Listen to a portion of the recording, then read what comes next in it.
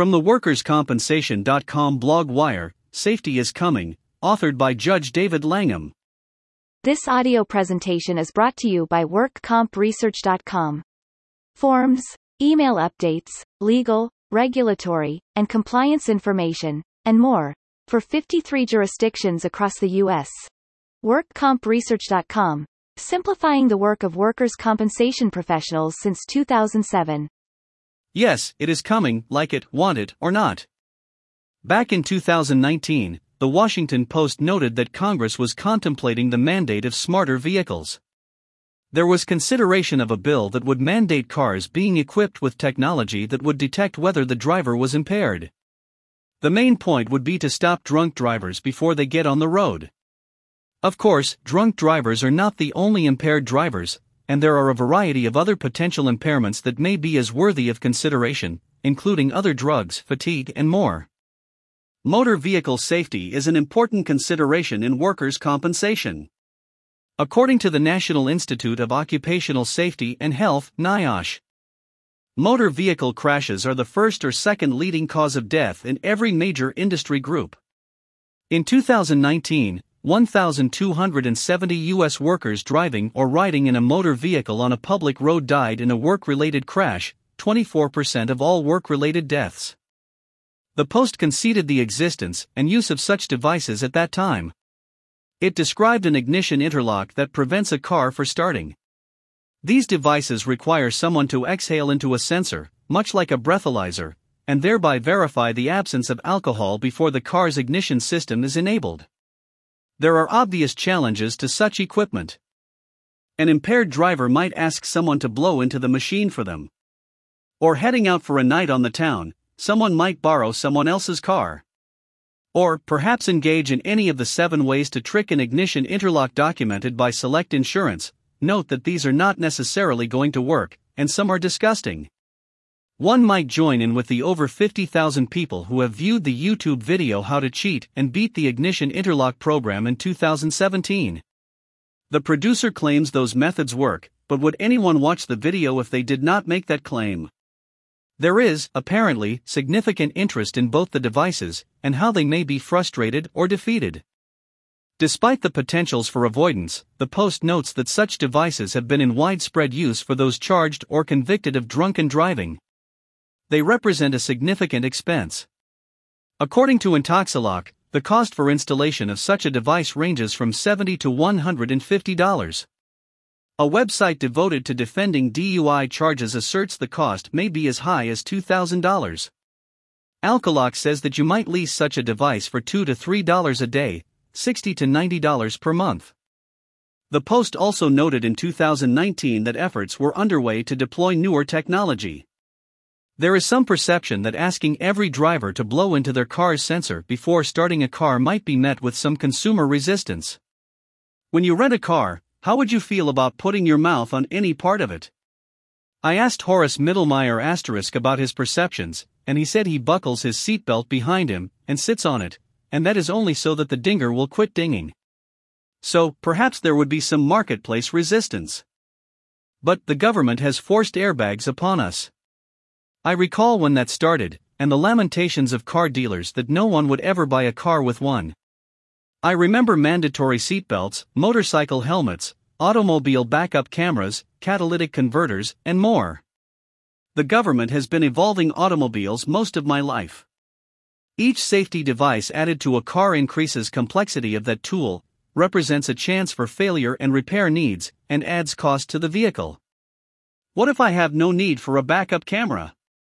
What I do not need my backseat monitored to prevent me from forgetting my passengers. So what? The government considered mandating ignition interlocks in 2019. Many of us missed it, but in 2021, Congress mandated ignition interlocks. While we cannot say for certain how much such devices will cost, we are assured that every car sold in America will soon enough be equipped with one. And it all happened quietly and without much fanfare. The world was distracted with SARS-CoV-2, lockdowns, life challenges, and more. While virtually no one was looking, this new mandate entered our world of freedoms and liberties. Several years ago, I reported on a fantastic speech at the annual Issues Symposium sponsored by NCCI. See Salim Ismail and a life-changing seminar, May 2015. He noted that the laws in many states require cars to have rear-view mirrors, but no car is required to have a steering wheel.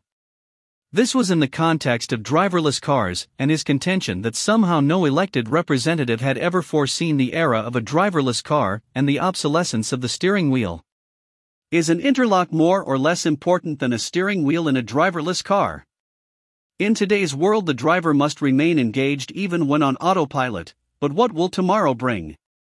National Public Radio (NPR) reported in December 2021 that the recent infrastructure law included a provision mandating that, starting in a few years, all new cars must include some sort of technology to detect and prevent drunk driving.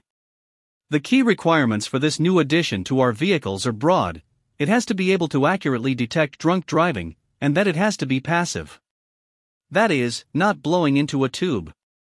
The NPR article does not address broader issues of impairment such as fatigue, drug use, and more.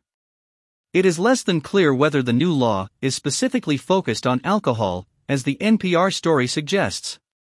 According to NPR, proponents think this particular technology could save more lives than airbags.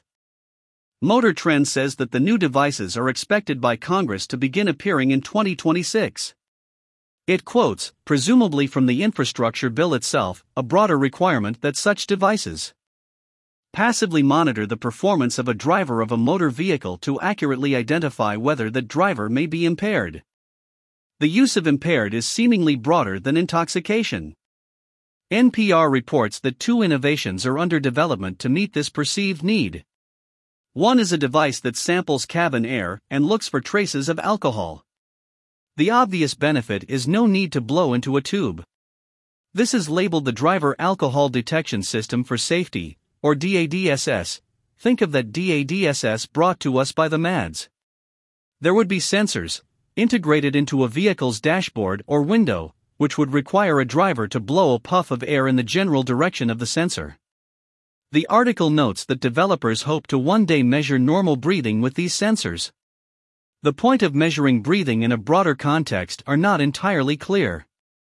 There is recognition of the obvious problem. What is the impact of passengers' exhalations? Could a drunk passenger's exhalation disable the vehicle? One might picture a very frustrated Uber driver sitting stalled in front of a bar with a car load of exuberant and perhaps frustrated potential Taco Bell customers. Developers hope to make this system sophisticated enough to distinguish between the exhalations of the driver and passengers. And, pay attention to that main point, disable the vehicle. Like other ignition interlocks, the big brother of impairment detection could render your car useless. There is a second form of DADSS, in which light is directed at a driver's finger and alcohol content of the blood is measured based on the light reflected back. Some see this as integrated in an ignition button, but there is perhaps the potential for some separate touchpad in the cabin. Some will remember the fingerprint readers so popular on laptops and cell phones years ago. For some reason, you don't see those much anymore. Cars might surreptitiously collect fingerprints and share them with someone. And a passenger's finger might be used to start the car. Beyond DADSS, some advocate instead cameras mounted in the car that would view the driver. Reportedly, Volvo has already elected this route. Proponents suggest that some cars come with such monitors now, though they are primarily interrelated with the autopilot-style expanded cruise control systems. Today, these cameras essentially make sure drivers are looking at the road instead of being distracted. Proponents suggest they could instead look for signs of impairment in the way the face muscles or eye movements compare to norms and predictions. Imagine someone under the stress of an emergency unable to start a car because the camera detects unexpected facial features or eye movement, maybe from pain. Before you ask, they note that the cameras can see in the dark and they use infrared so that it can see, even if you're wearing sunglasses. So much for Corey Hart's solution to the world's challenges.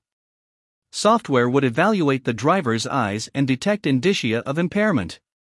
A potential advantage to the eye monitoring concept is that the nystagmus demonstrated by the eyes from alcohol intoxication may likewise be demonstrated by the use of some drugs.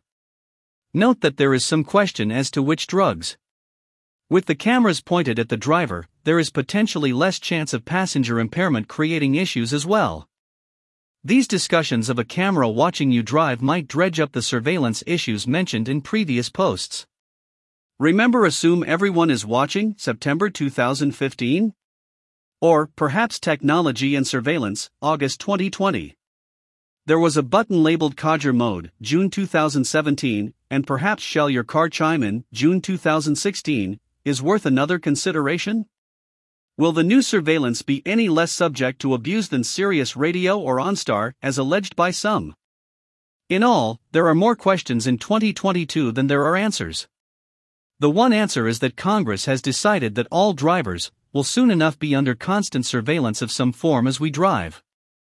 The overarching goal of diminished impaired driving death and injury will soon result in some impact upon your personal privacy.